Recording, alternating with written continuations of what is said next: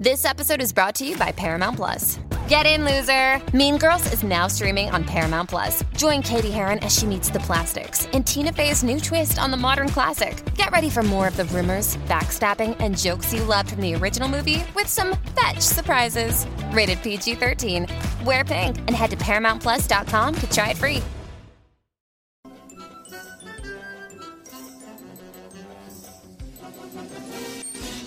And welcome to a new episode of The Simpsons Did It. I'm your host, Steven Skolansky. And I'm your co-host, Robert Skolansky. And before we get going into the episode, today we're recording on May 12th. And I just learned, it just so happens that today is Homer Simpson's birthday. Woohoo! So even though this episode's not coming out for about 5 weeks, we just like to give a happy birthday to Homer Simpson on the day that we are recording this episode. How old is he now? 38? Yeah, 38. I think. Just another year, not getting older. What a bastard! Goddamn, the Simpsons never aging. I wish I could never age. Right. I think hitting like 30, between 30 and 33, and then just never aging. Yeah, but in reality, Homer was born in 56, so that's come on 76. 66. So I was off by 10. He's literally the same age as our mom. Sorry, I didn't carry the Y. But yeah, so Professor Frink, for those, I don't think we've actually done that yet with Professor Frink. No, I don't think we have.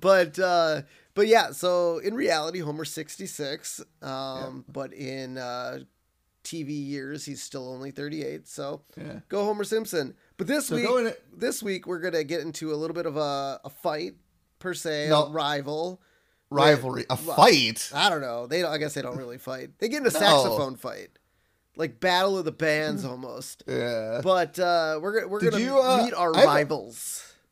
Question. So did you, growing up in school? Well, not growing up in school, but growing up and going to school, did you have a rival?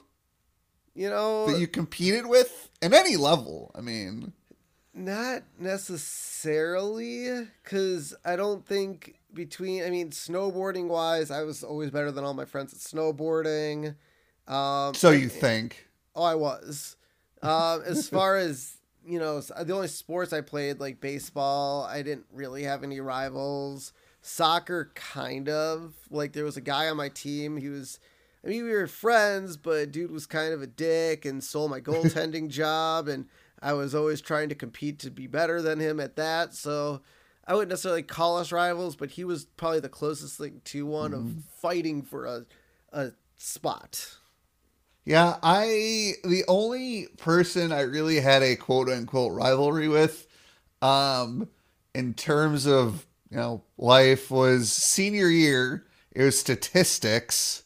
It was basically a throwaway class for us, and we basically just competed to see who could get the highest grade. But I didn't always do like the extra work, so she always had a little bit higher of a score. But we'd always compare our scores in statistics, which was, again, a throwaway class. Yeah, I didn't really compete too much. Junior year of high school, I got the number one chair for the second violin section. Yeah, so how did that... So obviously this whole episode's based on, the musical instruments and rivaling for first chair. So did you have a clear-cut rival? Were you just better? Well, I thought I should. So the funny story about that was, so you were in band. I don't know how many clarinets were in your band. Quite a few. So, obviously you had a test to see who sat where. Yes. So when we did the testing for chairs, I was third chair. However, the first day after that class, I sat in first chair. The orchestra teacher didn't say anything, and we all just kind of sat, and I just basically stole first chair. Gotcha. Should let Lisa in on that secret.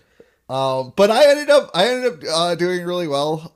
I don't know how many people out there were in orchestra and band, but there's a state solo and ensemble I wouldn't say it's a competition. It kind of is in Wisconsin.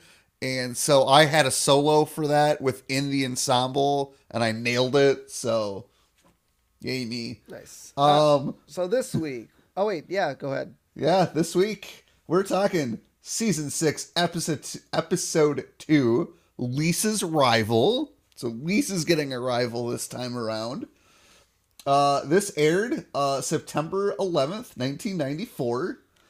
And our recap, a new student becomes Lisa's rival. So Lisa enlists Bart to sabotage her rival's project. Now, she's not necessarily a new student in the Springfield Elementary world. She's just a new student in Lisa's class because she got bumped up to grade. She got bumped up a grade. So she was in first grade and got bumped up to second grade. So she's not necessarily a new student, just a new student to second grade. Yes. Chalkboard this week. And this is true for, I guess, everybody, maybe. But no one is interested in my underpants. I don't know. Look, if he was wearing like Spider-Man underpants, I might be interested. Bart probably like pulled his pants down and was like, dude, check out my new Spidey underwear. And the teacher was like, dude, no one's interested in your underpants. But I'm sure Milhouse was like, dude, those are some dope underpants. I don't know. Like, again, this is like 4th grade. I don't think at this point kids are interested in seeing other kids in underpants or what they're wearing. Usually you get laughed at if you like get pantsed and people see you in your underpants. Not if you pants yourself. So if Bart was like, dude, I mean, okay, look, you go out, you go buy a cool shirt and you like showing off your shirt. Maybe Bart just went out, got some really cool underwear and he wanted to show it off. I guess. Maybe they lit up. Yeah, I don't know. So the couch gag this week, we get a new one. The family swims in. So instead of the floor being a floor, I guess their couch is floating on like water, or was it like kind of underwater? Yeah, their house got flooded. So there was a huge thunderstorm and their house flooded. And they left the windows open? Windows, doors, everything. And so they had to swim to their couch. Yeah, so they swim in, climb on the couch, and Bart is actually wearing a scuba mask. Yeah. Well, he was probably searching for nickels under the water, maybe.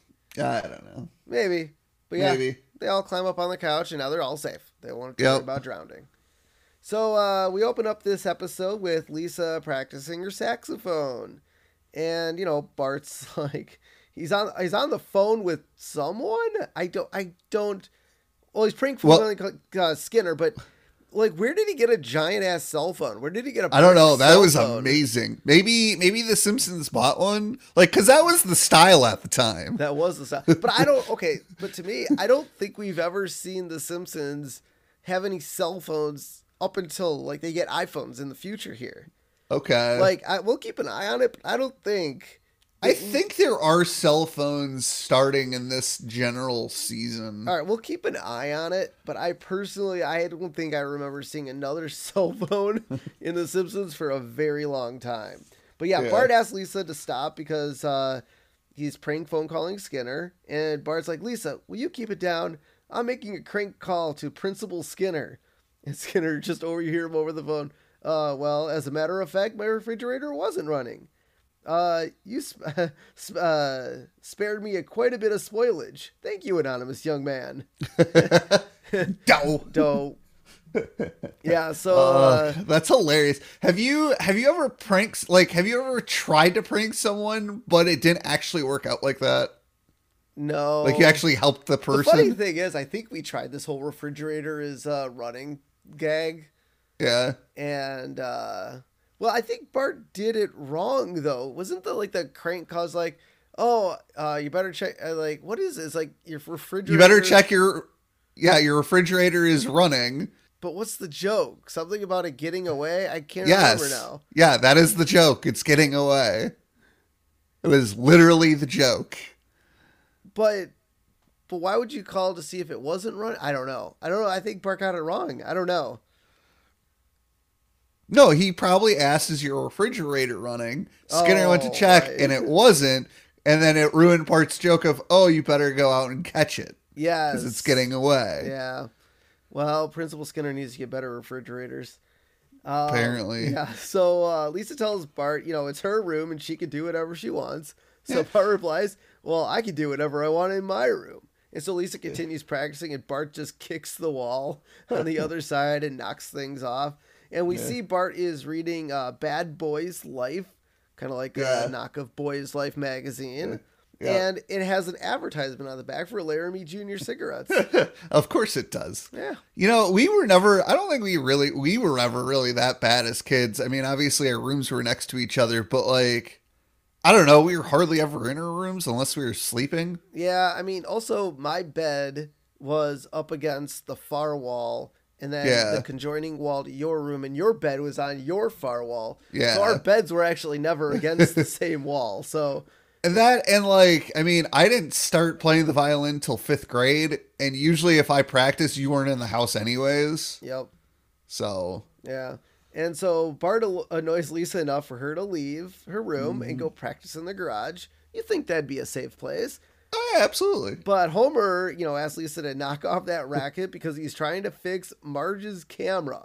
And he's sitting here with a hammer and a drill. You're like, careful. And then he hits the drill into the camera. Oops. Shatters it. I mean, we'll learn why Homer was in the garage in just a second. Oh my God. I mean, I don't think Homer should be in charge of anything. And no. Apparently the drill, look, if you looked at it, the drill had a power cord too. Yeah. It wasn't even like a cordless drill. It had a power. What was he thinking? I don't know. I feel like he could have just pressed the button and like broke the camera by drilling through it, but he went full on with the hammer and the drill. Oh my God. And so he's like, yep, I think I need a bigger drill. No, you don't need, you just need a screwdriver, man. Unscrew it. Yep. And so we see Marge now reading and fantasizing to a romance novel titled Love in the Time of Scurvy, which is a reference to Love in the Time of Cholera by Gabriel Garcia Marquez. Yep. And the man in Marge's fantasy bears a resemblance to the model Fabio. Yep. And so we see Marge, having her fantasy, and towards the end of it, she's basically ready to get it on with Fabio, man. And Lisa's saxophone can be heard, and the guy's like, ugh, I'm getting out of here. And so, Marge kind of wakes up and tells Lisa to stop blowing Marge's sex. Yeah. And then corrects herself into saying sax. I said sax. Yes, I paused it and turned on the subtitles. I wanted to make sure Marge said sex. At first, it was like, stop blowing your sex or sax, but she said sex. Yeah. Yep. Oh my God.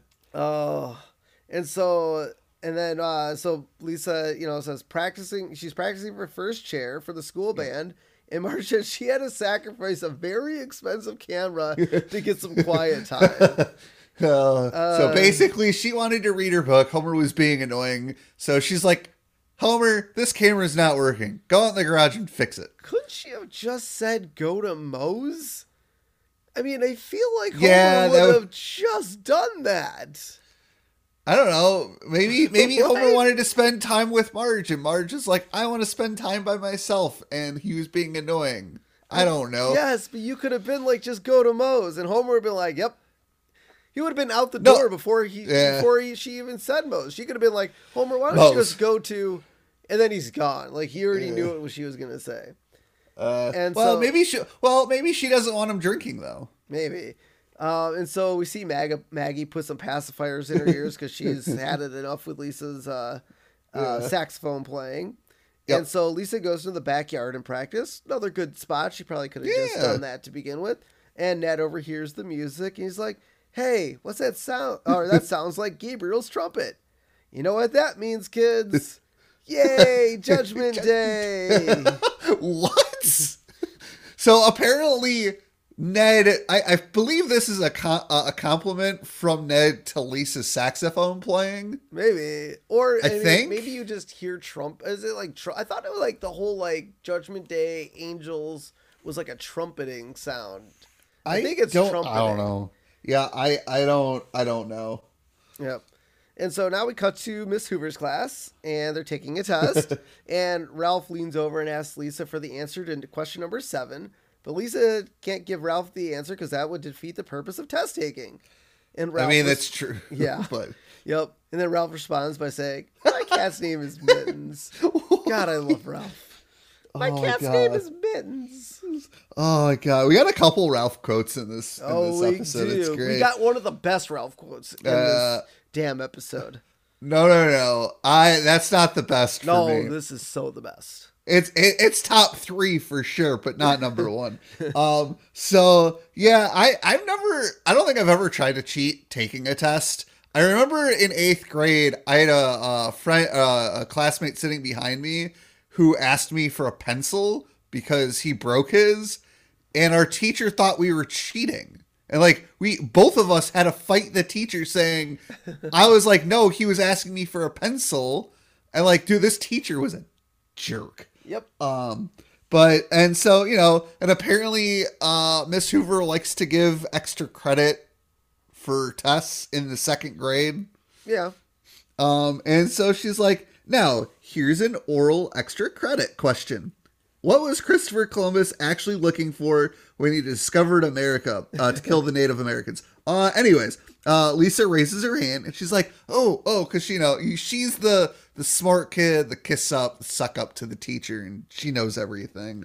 Yep. And Hoover's like, anyone besides Lisa for a change? And Ralph raises his hand. And Hoover's like, Ralph, this better not be about your cat. And then he slowly puts his hand down. And Hoover's, he just likes his cat. His cat's breath smells like cat food. Come on.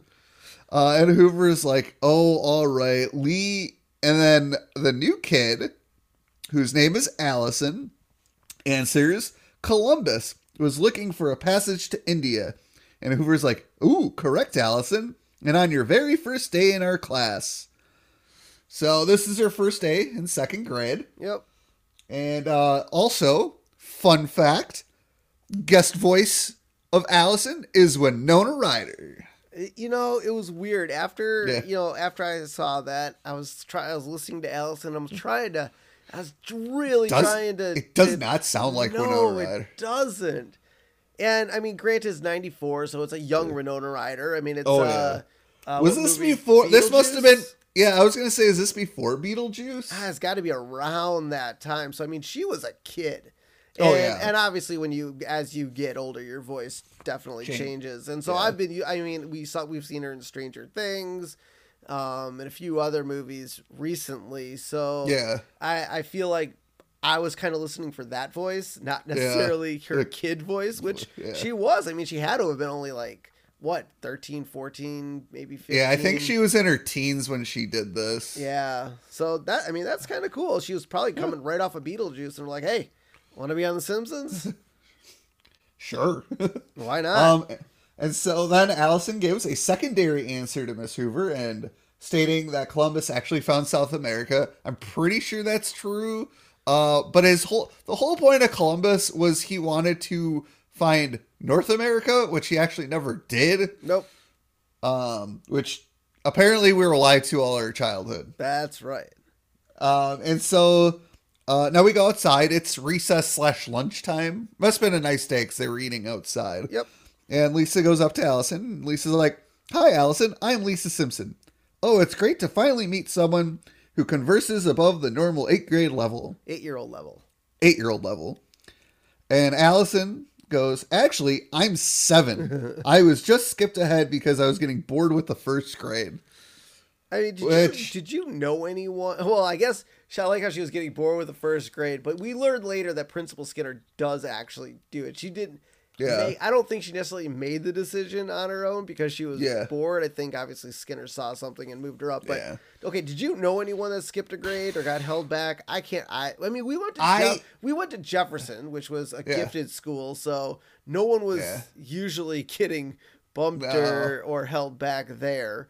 I mean, I believe I know also not necessarily held back. I do. One of our neighbors that we hung out with as kids, his birthday was like right at the cutoff for like either being a grade ahead of me or at the same grade. And so his parents decided to put him in the same grade, but he was like significantly, like not significant, like for the time significantly older. He was like 8 months older than me. And so he probably should have been a grade higher, but because of where that cutoff was, his parents were like, nah, we're just going to keep him here, which sucks. I mean, he's not a dumb person by any means. But yeah, I don't think I ever met anybody who skipped a grade to be in my grade. Yeah. I do know a few people who started college early though. Does that count? I mean, I guess if your senior year you take AP classes, I think you're allowed to take, like, I know in Minnesota you could do like half-time in senior year in high school, and then your other half you can go to the University of Minnesota and take classes for basically early credits. Okay. I feel like there's somebody my freshman year of college who was there and who was still in high school. Well, they weren't in high school. They were actually in college, but they were like 17. Gotcha. Yeah, I mean, well, shit. Wasn't there a kid in the news recently that graduated college at 14 or some shit? Yeah, I mean, that happens like regularly. Well, not regularly, but like it seems to happen every year. Yeah. Some smart-ass kid thinks he's better than all of us. Yeah, so when Lisa finds out that Allison is a year younger than her, she starts to hyperventilate into her lunch. And Allison's like, "Are you hyperventilating?" And Lisa's like, "No, I just like to smell my lunch." And so Allison like looks at Lisa and she's like, "Well, I can't believe you haven't skipped a grade," which is kind of compliment. I mean, that's a good compliment. It's also kind of foreshadowing. Yeah, because she does skip to the third grade. Yep. Eventually. That's like eventually. And so Lisa was like, "Well, I haven't skipped yet," because she didn't want her friends because of her friends. And then Lisa gets knocked down by a couple girls in her class and gets called Brain Queen, which that's not the greatest insult. Nope. I mean, I know they're in second grade, but it's a dumb insult. A Brain Queen? What? And apparently the girl that pushes Lisa is named Sarah, and we never see these girls again. No, we see her one more time later in the episode. Oh, yeah. Yeah. Oh, in the episode. But after this episode, we never see them again. Probably. So Lisa excuses herself because she's like, "Oh, I got to go practice my saxophone." And Allison's like, "Oh, I play saxophone." And Lisa's like, "Oh, well, with so much in common, I bet we'll be the best of friends." Yeah. Yeah, we'll see how that goes. So now we cut to Homer and Bart. Should Bart be in school? Yes. Well, if Lisa's in school, Bart should be in school. And shouldn't Homer be at work? Yeah. Or is this after school? I guess it could be after school. Well, maybe Homer picked Bart up from school, but then why wouldn't he have picked up Lisa? Unless you say, okay, let's see. Lisa. Well, if the band thing is after school. Oh, you're talking about like the tryouts. Yeah. So that's possible. They probably could have done that after school, but it was so weird that this is such a weird cut. It's weird because like the entire band would have been there. I don't know. My guess here, if I had to take a guess, Lisa was staying to practice after school and do the thing. Yeah. Bart got picked up because he had nothing to do, and then on their way home or whatever, they ran into the truck. I mean, look at it like this: our dad. I don't know what kind of permission Burns gives at his plant. But our dad always picked me up from school, when we got out at 2:30, and then we headed back to his work. So I doubt Burns would allow Bart to come back to the plant, but it could have been a similar situation. It's possible. So anyways, we see Homer and Bart in Homer's car, and Bart is actually driving the car because Homer is eating pizza. Okay, I eat and drive all the time. Now, granted, this is Homer. He's not the most... what's the word I'm looking for? He can't do two things at once. I feel like pizza wouldn't be that hard. You just fold the pizza in half and one-handed. Yeah. I feel like it wouldn't be that hard. But so like Homer's like left, right, swerve. Old man. Old man who happens to be Abe. What is Abe do? What is going on in this scene? It's funny. I feel like in the last probably like a handful of episodes, we've seen Abe in the most random places. Yeah, it's so weird. So, and then Homer has Bart like stop the car and pull over because we see a jackknifed sugar truck over, and Homer gets out and we see that Hans Moleman is the one driving the truck, of course. And Homer gives Moleman a quarter to call for help. And I love this detail. So on a lot of trucks, you always see the "how is my driving? Here's the number to call if my driving is good or bad." Yep. Hans Moleman is removing that sticker. Oh yeah, he doesn't want anyone calling that number. Well, I'm pretty sure at this point, whatever company the sugar truck is driving for is going to fire him anyways. And so Homer gives Moleman the quarter, and Moleman's like, "Oh, you're so kind." And so Moleman goes away, and they're standing in front of the jackknife sugar truck, and Homer's like, "We hit the jackpot here. White gold, Texas tea, sweetener." And so then Homer starts to shovel the sugar into the back of his trunk, and Bart's like, "Dad, isn't that stealing? Read your town charter, boy. If foodstuffs should touch the ground, said foodstuffs shall be turned over to the village idiot. Since I don't see him around, start shoveling."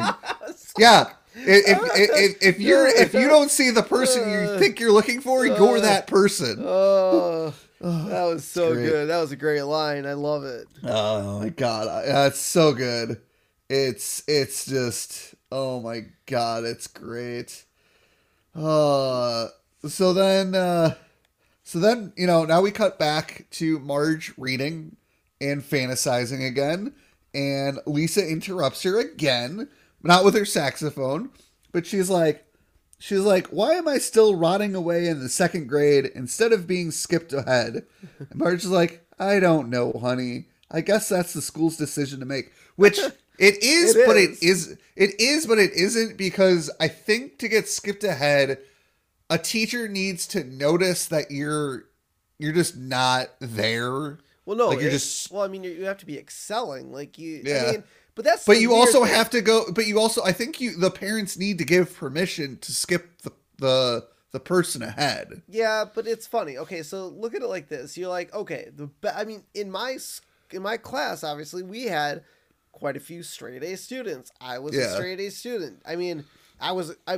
Would I say I was there in class? No, I was just a good test taker, good listener, whatever. Did I really care about getting skipped ahead? No, because it wasn't really something that was prevalent. Yeah. But it just seems like you got to have a combination of things. You have to be probably great in school, great test taker, knowledge. My guess is, I'm assuming most schools you would test to be. I think there's some sort of test to get skipped ahead as well. But there's also that learning aspect where if you're going to get tested for a higher grade, maybe you have to know algebra better. Maybe you have to know calculus. Maybe you have to know these things. Well, how do you know these things if you haven't learned? It's really weird. Well, because you're learning on your own time. Lisa is clearly the type of student who goes above and beyond her learning. Yep. So, I mean, there's that. So Lisa responds, "Well, did you ever talk to anyone at the school? Make a few calls on my behalf? Maybe you could have been, quote unquote, nicer to Principal Skinner, if you know what I mean." Oh, God, Lisa. Lisa, I am nice. Yeah. Oh, my God. That's not what she meant, Marge. Oh, God. Yeah, I never really thought about going to mom and dad and being like, "Hey, I want to skip a grade." Like, well, to be fair though, if you get skipped ahead, that means you have one less year of school you have to be in. I mean, yeah, I could have. I would have been like, "Hey, you know what? I want one less year of school." But see, by my senior year, I had enough credits, and I was doing half day my senior year. I could have. I wish I'd done a half day my senior year. I could have graduated high school semester early, but I'm like, no, I want to graduate with my friends. Yeah, I mean, it was either half day or graduate early, and I decided just to do half day. Yeah. So now we go to dinner time, and Homer, being the nice husband that he is, apparently decided to make dinner for the family, and everybody's like, "Oh, this is really sweet." He's like, "Yeah, it's loaded with sugar." Yep, and Homer holds up a bag that reads Farmer Homer's Sweet, Sweet Sugar. And when did he have time to make a bag? I don't know.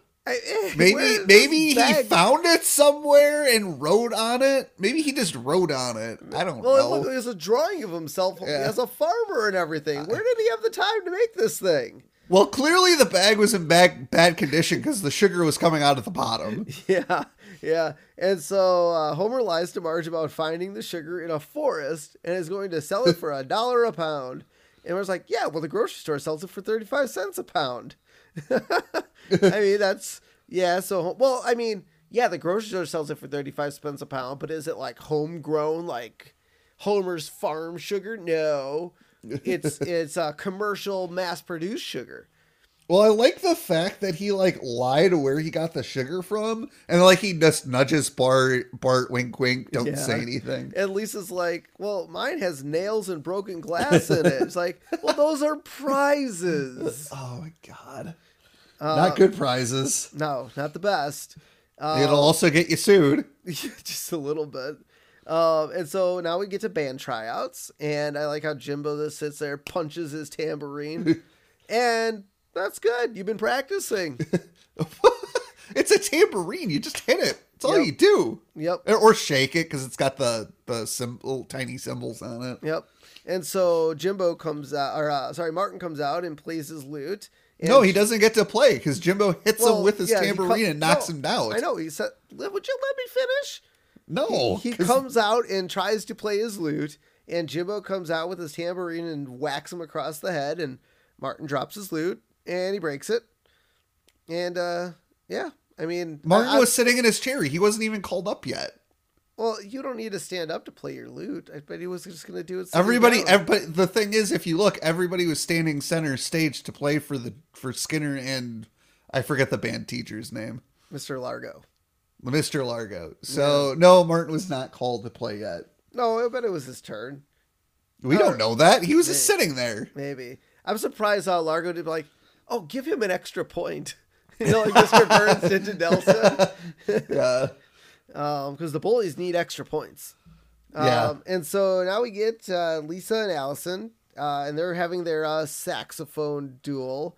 Because, Lisa's playing, and then, now up for first chair, Allison, she starts playing. And, I think Largo was literally about to, give it to Allison. Lisa's like, oh, fuck no. And she starts playing. And then at one point, like, they kind of blended. Like, they were playing, like, the same songs. Kids are dancing. And then after, 5 seconds, it's like they completely split off again and started playing their own music. It was weird. It was kind of weird. I'm like, okay, you kind of, meshed together and are starting to play together. Yeah. And then you just independently start. But then Lisa passes out because... Yeah. I played woodwinds, and you get out of breath pretty quick if you're going at it. Well, she was holding a note. Oh yeah. And so after Lisa and Allison, I'll try to outplay each other. Lisa wakes up, and Mr. Largo's like, "Oh, that was a close one, Lisa, but you made it. I won first chair. No, you regained consciousness. Allison got first chair." Yeah. And so she screams, passes out again, and she wakes up mumbling incoherently. "Oh, it was just a dream. Oh, that was a close one, Lisa. But you made it. I won first chair. No, you regained consciousness. Allison got first chair. And believe me, this is not a dream." Oh my God. Yeah, that would suck. Yeah. I feel that. I feel like Lisa should have gotten it. Yeah. Lisa was, she's been there longer. She's been in the band. She's obviously played with Bleeding Gums Murphy, so she's had some experience. I feel like she should have gotten it. But honestly, they were equal. They should have been co-first chair. Co-first chair. Do bands do that? I don't know if bands do that. I don't know. Probably not. But this is elementary school. Yeah. Why does... Also, in second grade, I guess if you're but all the kids were playing instruments. I don't think I met a kid that played an instrument until 4th or 5th grade. I played the recorder in 2nd grade. We all played the recorder in 2nd grade. That doesn't count. No, it doesn't? No. Oh. And it was 3rd grade. So Lisa goes to her mom for help and, tries to tell her about Allison. And Marge tells Lisa she'll always be number one to her.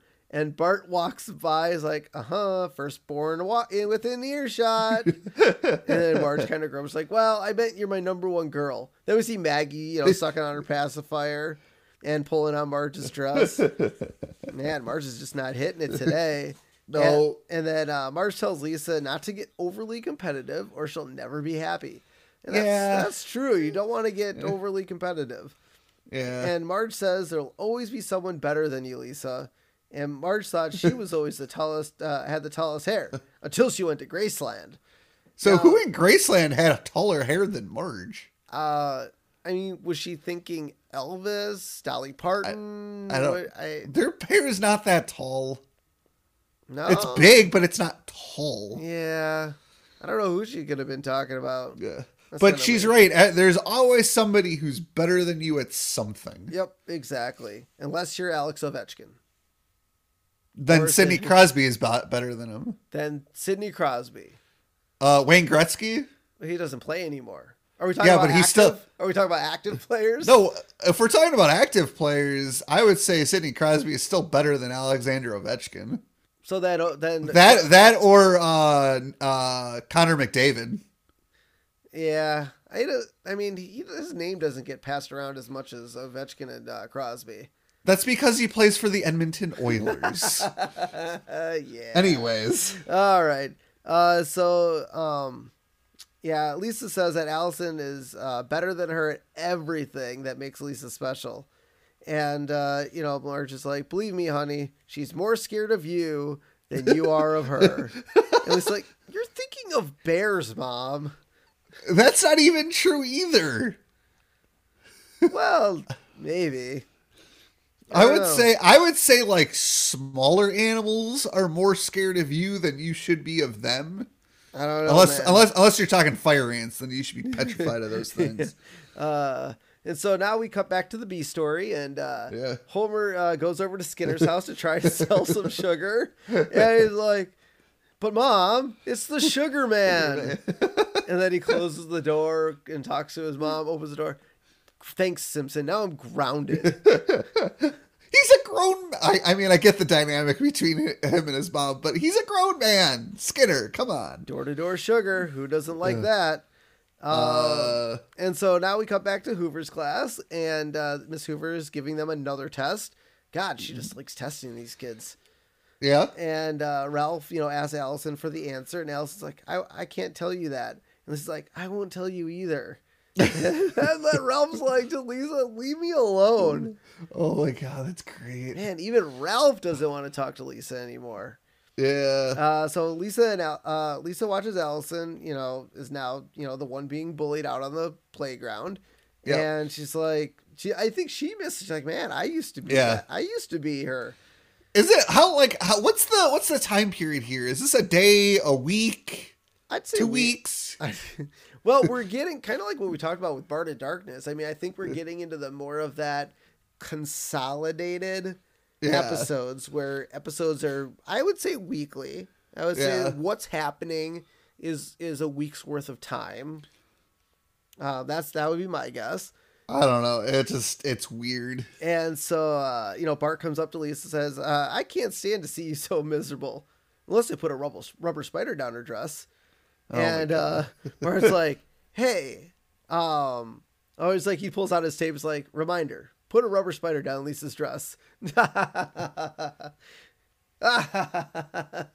then I like how he pauses it or turns it off. And he clicks it back on again and starts laughing. Yeah. Oh, that's great. And so Bart's like, I can help you. I was like, I got Millhouse, something by the FBI. Is like, hey, I know how to dig up some dirt on Allison. Remember how I got Millhouse's picture on America's Most Wanted? And then it switches over to 2 FBI agents driving up, and one of them's looking through the binoculars, and the FBI guy's like, there he is on the monkey bars. And the second FBI agent's like, trying to take him alive. And the car crashes through the fence, sending children running away and screaming. And Millhouse's like, oh no, not again. I want to know what Bart did to get Milhouse on the we need that episode. What is that? I want to know how Bart got Milhouse on the FBI's most wanted list. Oh, that was great. Oh my god. I love that. I love that. The Milhouse stuff in this episode, absolutely love it. And so at least like, well, I don't want to dig up dirt, and Bart hands Lisa a card if Lisa needs him. So Bart obviously has his own service. Yeah. And Lisa reminds Bart that she doesn't need a card because they live in the same house. Oh god. And then Bart's like, he takes out his tape recorder and he like order fewer cards. Oh my god. I mean, wasn't that a trope in like, I don't know, spy movies? I think with so. the tape recorder to like remind you something like that. And so now we cut back to Homer and Marge talking about Homer, making money on his sugar. Yeah. And he goes, and you didn't think I'd make any money. I found $1 while I was waiting for the bus.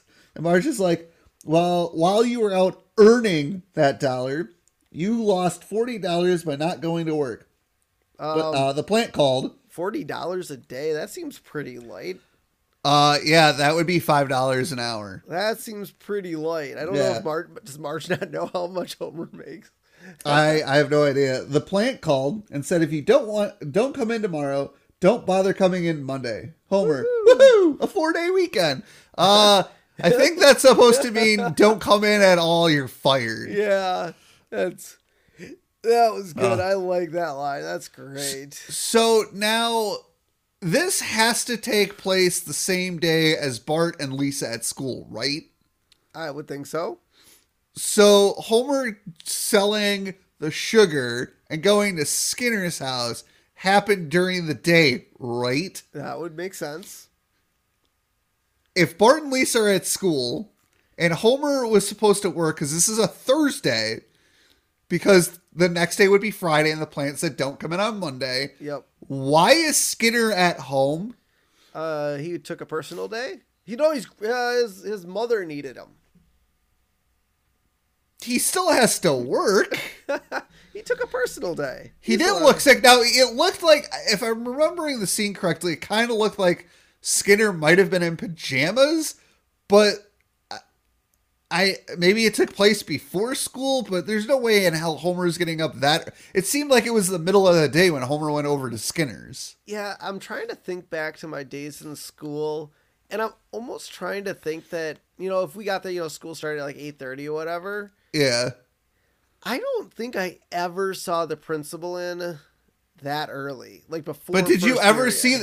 But like, you don't know if the principal was in their office or not. Usually, I mean, I was at least in middle school, I was always at school well before. Oh yeah, we both were. Oh yeah. So, and there were no kids in the schools, no kids in the hall. I mean, there's a few office workers, but I don't think I ever saw the principal there that early in the morning.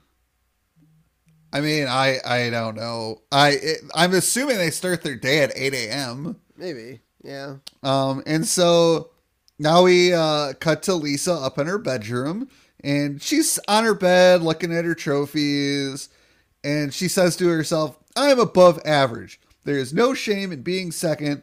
And then she's sitting there and she's daydreaming about what her life is going to be like being second best. And she plays a concert with famous backup artists Art Garfunkel, John Oates, and Jim Messina. The concert is sponsored by Avis, which at the time was the #2 rental car company. And their famed slogan at the time was "We Try Harder." The song they play in her daydream is called "Born to Run Her Up," which is a parody of "Born to Run" by Bruce Springsteen.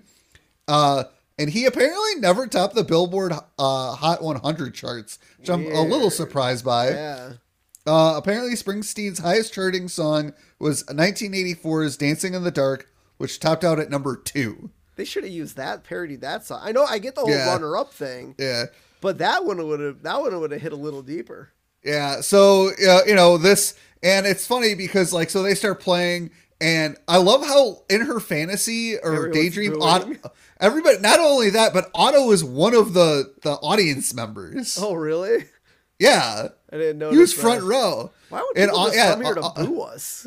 Yeah, and why are they booing us? Oh, but like she like screams about it because it's like a nightmare, and so Bart comes in to tell Lisa. She's like, I did some digging on Allison, and Lisa's like, all right, give it to me, and Bart's like, oh, she's clean. I couldn't find anything, and Bart's like, but I did tip off the feds about our good friend Milhouse's whereabouts. I love this scene. So then we cut to probably the greatest scene of The Fugitive. Very. This is a big meme too out there.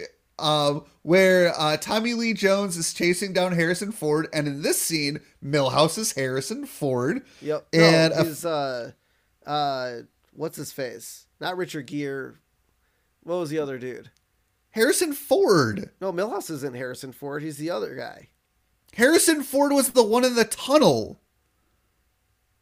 Do you not remember the Fugitive scene? You're saying Milhouse is Harrison Ford. Milhouse is not Harrison Ford. Harrison Ford is the agent. No, Tommy Lee Jones is the agent. Is it? Oh, you're right. Tommy Lee Jones is the agent. Oh, yeah. Wow. I completely forgot. I was thinking about him with the beard. I think I got caught up. Yeah, stop interrupting me.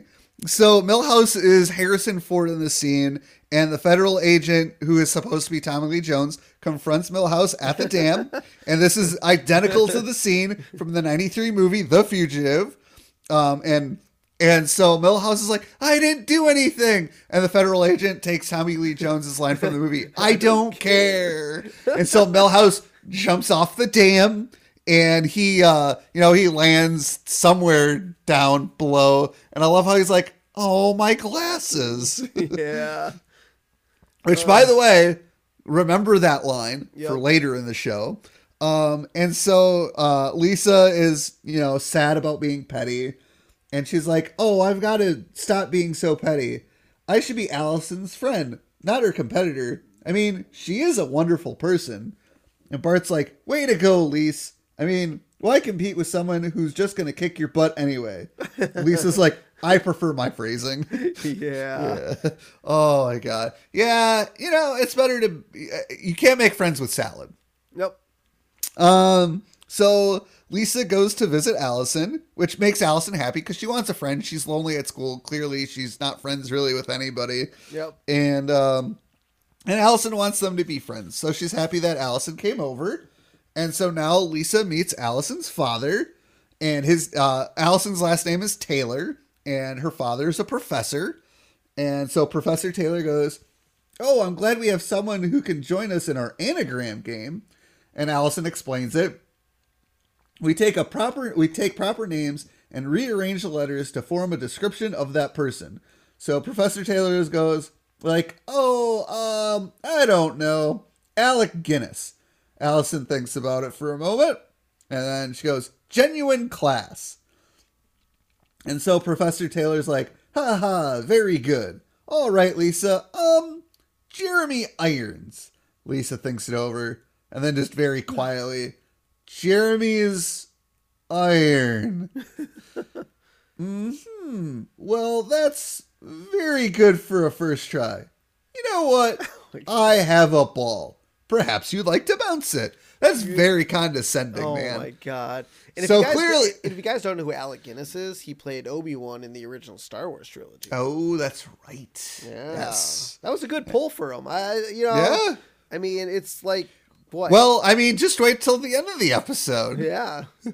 And so, Allison takes Lisa into her trophy room. And she's got so many shiny trophies that it blinds Lisa. Yep. And, Allison mentions to Lisa that she's working on her diorama for the diorama day at school. And Diorama. Yep. And she's almost done with it.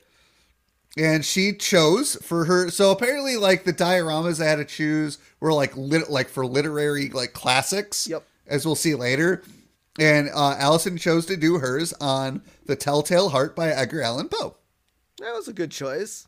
Yeah. But her diorama, I'd say, wasn't necessarily the best.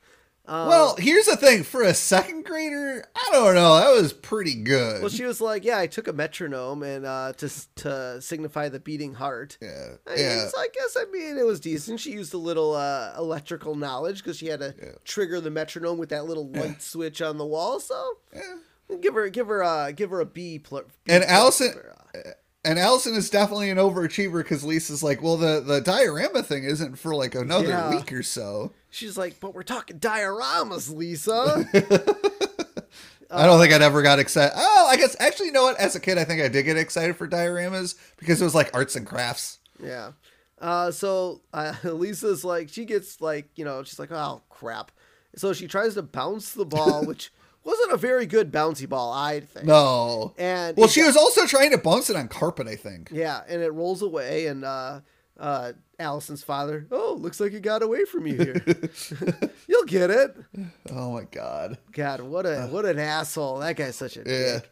And so the next morning, and we see Homer sleeping out with his sugar.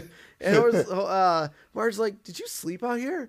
Oh, I got to protect the sugar, Marge. And then he's like, kind of like mumbles, he's like, first you get the sugar, then you get the power, then you get the women. Now, do you know what he's quoting? Yeah, you wrote it down. It's Scarface. How dare you cheat? You wrote it down. It's not cheating if you wrote it down. You could have left it. You could have left it blank and then be like, "All right, Steven, what do you know?" I've only seen Scarface, I think, once. I've only seen parts of Scarface. I mean, that came out in what, the 80s, right? 70s, 80s. And, so I was way too young, and then I never took the chance to watch it. Yep. But then, Marge, says, Homer, you're being paranoid. And he pulls up, he's like, oh, really? And he pulls a British guy out of the sugar. Oh, God. He's like, see, Marge? See? That's just so good. It's like, where'd you get the sugar for that tea? I stole it while you were sleeping. And Homer's like, he's like, I can't live the button-down life like you. I want it all. The terrifying lows, the dizzying highs, the creamy middles. Sure, I might offend a few of those blue noses with my cocky stride and musky odors. Oh, I'll never be the darling of the so-called city fathers who cluck their tongues, stroke their beards, and walk about. What's to be done with this, Homer Simpson? God, I love his snarky rants. Yeah, they are great. So great. Oh, it's fantastic. And so Marge's like, I want you to get rid of that sugar.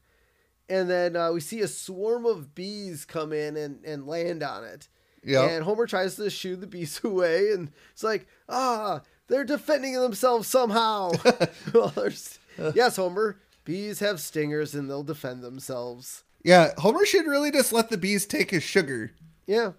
Because if the bees sting him, they die, and then we lose more bees, and then our ecosystem collapses. Yep. And so now we cut back to Lisa finishing her diorama, and she looks at, it's like, look, Bart, it almost killed me, but I handcrafted all 75 characters from Oliver Twist. And now the coup de grace, a bitter snowstorm. And she turns on a fan next to the diorama, pours confetti in front of it, and the confetti blows over the diorama, simulating a snowstorm. Where it's like, ooh. And the fan blows the diorama out the window. The Simpsons really should get screens on their windows. Yeah. They really should. I get in TV well, it's probably shows, a nice summer day, though. No, but you still have a screen on your window. Yeah. So in like TV shows, like live action TV shows, they don't put screens on windows. I get that. It's a set. Yeah. I get it. Animation, though, you can do whatever the hell you want. Well, clearly the Simpsons can't afford a screen window. Apparently. And so her diorama blows out the window, and you hear it crashing into the ground, and Lisa's like, is it okay?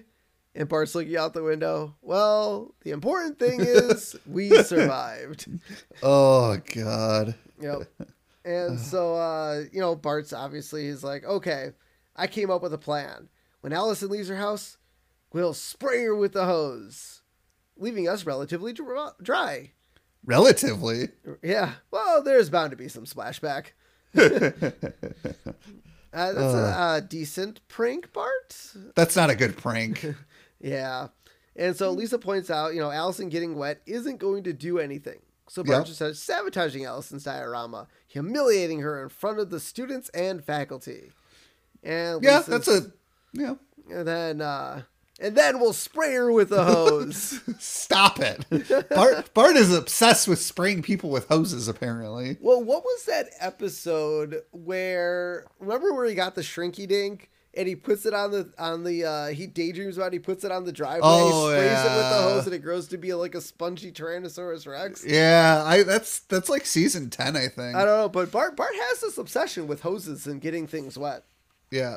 And so now we cut to the Goldsboro's Honey. The company Goldsboro Honey is a reference to the easy listening performer Bobby Goldsboro, who had a #1 hit in 1968 with the song Honey.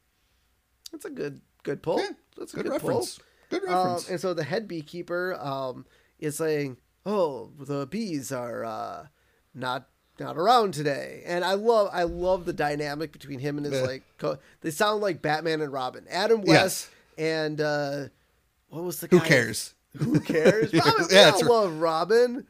Robin is the worst sidekick ever.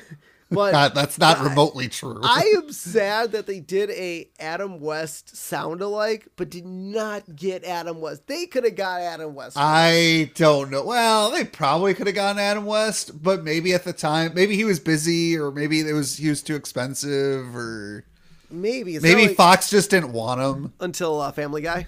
Yeah, Fox didn't want him till Family Guy. They didn't want him for another 5 years. Yes. But they to the P-mobile. Yeah. And so they follow the bees to Homer Simpson's house, and the beekeeper's like, "Well, very clever, Simpson, luring bees to your sugar pile and then selling them back to us at an inflated price. Bees are on the what now?"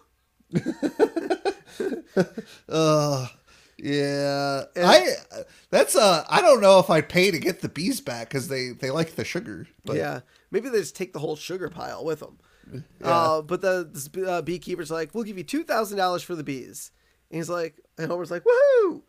And then it starts to rain. He's like, "Well, looks like all the bees are flying away because the sugar melted. Yep. From the rain." Yeah. That sucks for Homer. He lost on $2,000. And, and then, Homer is very sad about the sugar melting.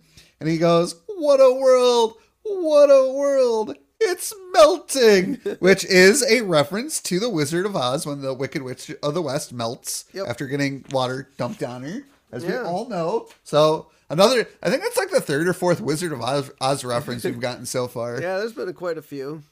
And so now Marge comes out to apologize to Homer. And Homer, goes, "Oh, it's okay, Marge. I've learned my lesson. A mountain of sugar is too much for one man. It's clear now why God portions it out in those tiny little packets. And why he lives on a plantation in Hawaii." What? Homer, what? No. Does all the sugar come from Hawaii? Is that where all the sugarcane plants are? I thought it was like South America or something. Yeah, I think it is South America has a lot of the sugarcane. I don't think Hawaii has any sugarcane plants, but I could be vastly wrong. I mean, it's also Homer's, and he doesn't know anything, so. Yeah, but maybe he got something right. And so now we go back to the school, because guess what today is? It's Diorama Rama Day. And Skinner goes, Diorama Rama.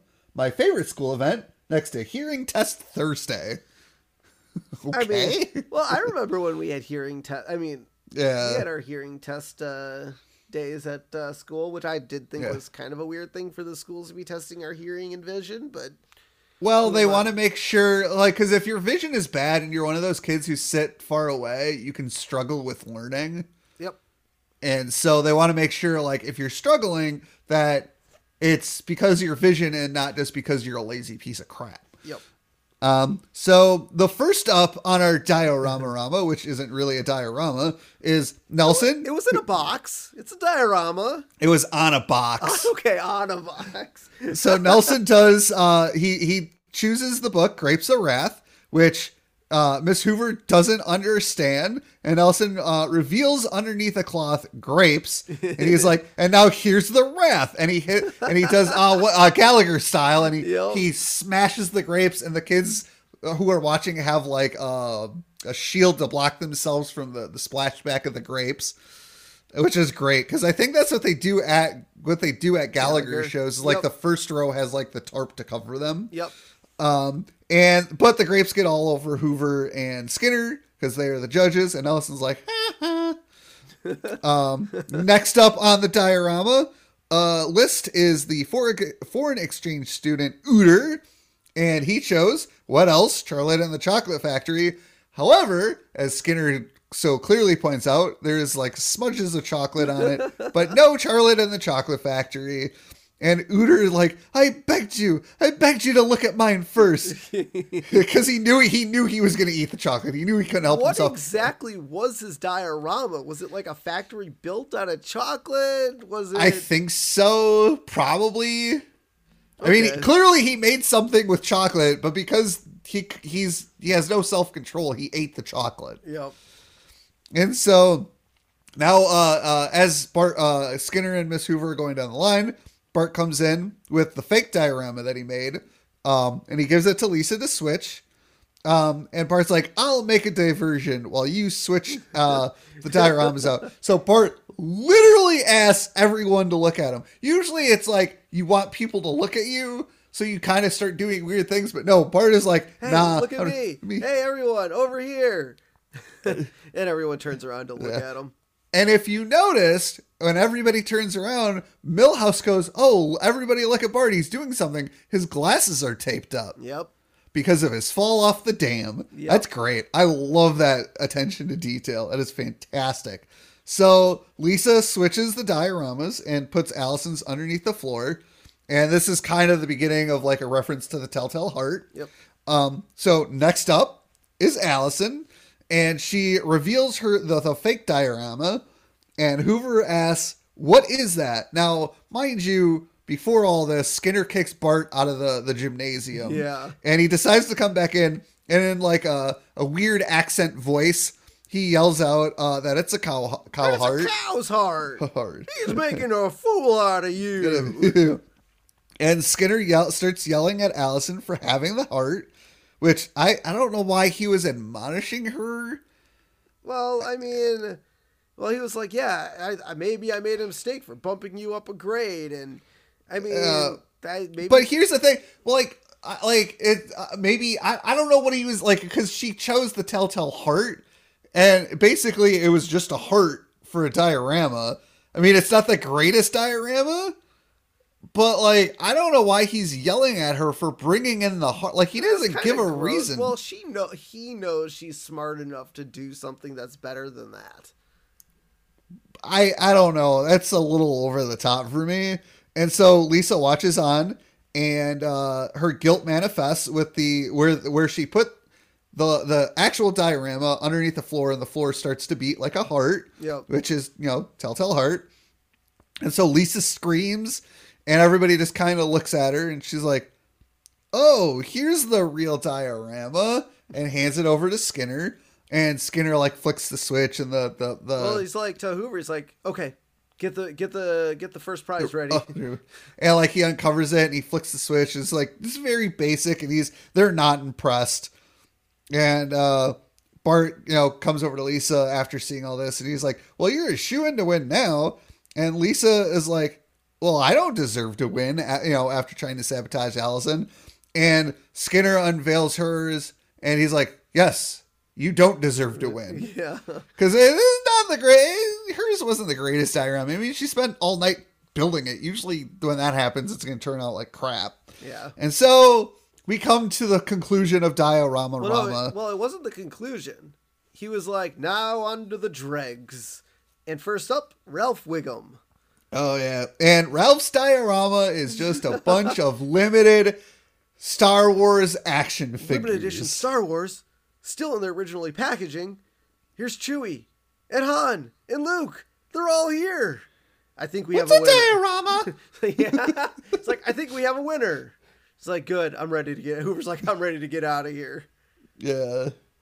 Oh, and God. so, yeah. So it's all the original packages are there. Skinner announces Ralph is the winner, and it's lunchtime. Yeah. Well, that's the reason he did it, because he asked Miss Hoover.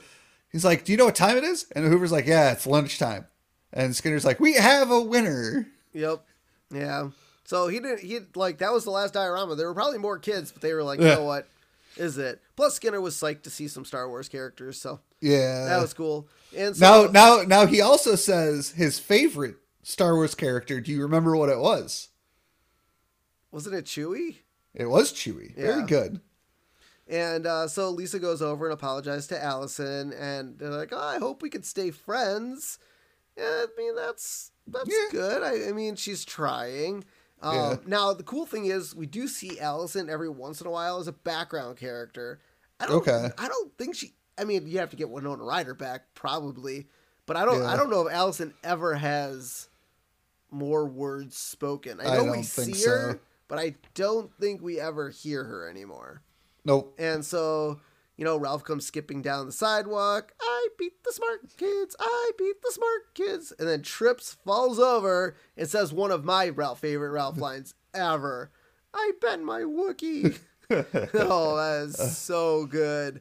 This is also the scene where he goes, "My cat's breath smells like cat food." Yeah. Still not my favorite. Oh, we'll get to my favorite eventually, but these are definitely top tier, but not my favorite. Yeah, so Lisa's like, "Hey, Ralph, want to come with me and Allison to play anagrams?" And I was like, "We take proper names and rearrange letters to form description of that person." Oh. My cat's breath smells like cat food. Yeah. And the three of them walk off to close the episode.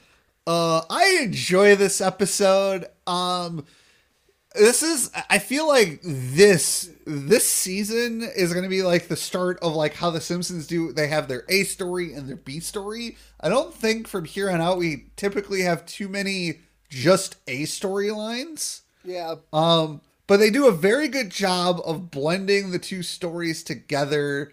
With it's more like Marge is the linchpin between the two. They use her as that like point. But like Homer finding the sugar and trying to sell the sugar, it's hilarious. And his speeches and it's a good B story.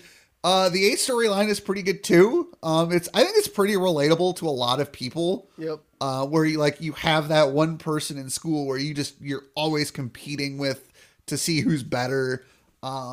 And using Lisa, I think, was a smart move because normally she doesn't have competition for being, the smartest and brightest and most special little girl ever. So yeah, I enjoy this episode. I usually stop to watch this episode. There's a couple parts that are a little, I'm not going to say confusing. Like when Homer is selling the sugar to Skinner. Yeah. It was a little weird because it was like middle of the day and Homer was supposed to be at work. There's not really too much to nitpick. It's definitely an episode I enjoy, and it's it's got a lot of Ralphisms in it, which is great. And so I've been debating between 4 and 5. I think I'm gonna go with a 4. Sprinkles. I think there's just a little something for me that might be missing. It's a solid episode. Yeah, no. I mean, I like it. I think this is probably one of my favorite A and B story combinations. Oh, for sure. Like, I absolutely love the Homer Simpson sugar pile. I was kind of waiting for it. I've seen a meme every once in a while with the sugar pile, and I'm like, ooh, when are we getting to this one? I couldn't remember that it was part of Lisa's rival, but it obviously was, and I love the Chewie Ralph's the Star Wars character Ralph stuff. So with that alone, I mean, I was kind of debating between 4 and 5, but after reviewing it today, I think I'm going to go 5. Everything's coming up Millhouse. And everything did come up Millhouse. Well, not really, because I think actually, you know what? Now that you mentioned Millhouse, the Millhouse stuff was fantastic. Yes. I completely forgot about that. I have to change it to 5. Everything's coming up Millhouse. The Fugitive, like that reference alone. Yeah, that was like amazing. We literally just reviewed it like 2 minutes ago. Yep. Everything wasn't really coming up Millhouse, but for this episode, I'm giving it an everything's coming up Millhouse. All right, I'm changing mine to a 5 as well. Okay. All right. I mean, I don't normally give AB stories 5s, but this one was so awesome. I absolutely loved it. So this week, our character profile is for the Allison Taylor, and like we said, voiced by Winona Ryder. Yep. Her description: 7-year-old gifted new student. Well, she's not a new student. No, it says new. You don't know where she came from for first grade. Well, Skinner promoted her from. She's like, I don't think I should have remember during his whole thing, he was like, I think I made a judgment call for bringing you up a grade. But here's the thing: maybe she was at another elementary school. But Skinner's not a superintendent. It would be Superintendent Chalmers being the one to bump her up a grade. Not well, Skinner. if you have a problem with this description, bring it up with the person who wrote the book. I will. She was not a new student at Springfield Elementary. She was a new student in Lisa Simpson's class.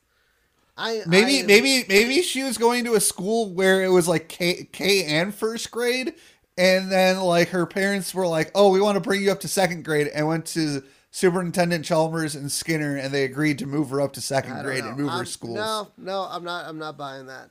Her temperament, cool, collected, even after people replaced her diorama with a beef heart. Her favorite game, anagrams. Mm-hmm. I hate anagrams. That's dumb. Yep. Her talent, besting Lisa at most things she's good at. Yep. Yep. Lung capacity, better than Lisa's. Well, yeah, Lisa passed out. Allison didn't. Yep.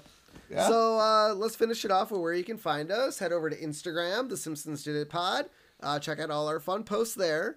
Head over to YouTube. Check out our after the fact YouTube videos. Subscribe, comment. We've been getting a little bit more views, a little bit more comments. So thank you guys on there. If you guys listen on Apple Podcasts, please take some time and give us a review and rate us, just so we can bump up our numbers on Apple. You can give us a phone call and leave us some a voice message. Just call us at 612-584-0986. Check out Jaden LeBron's voicemail message. We absolutely love that he did that for us.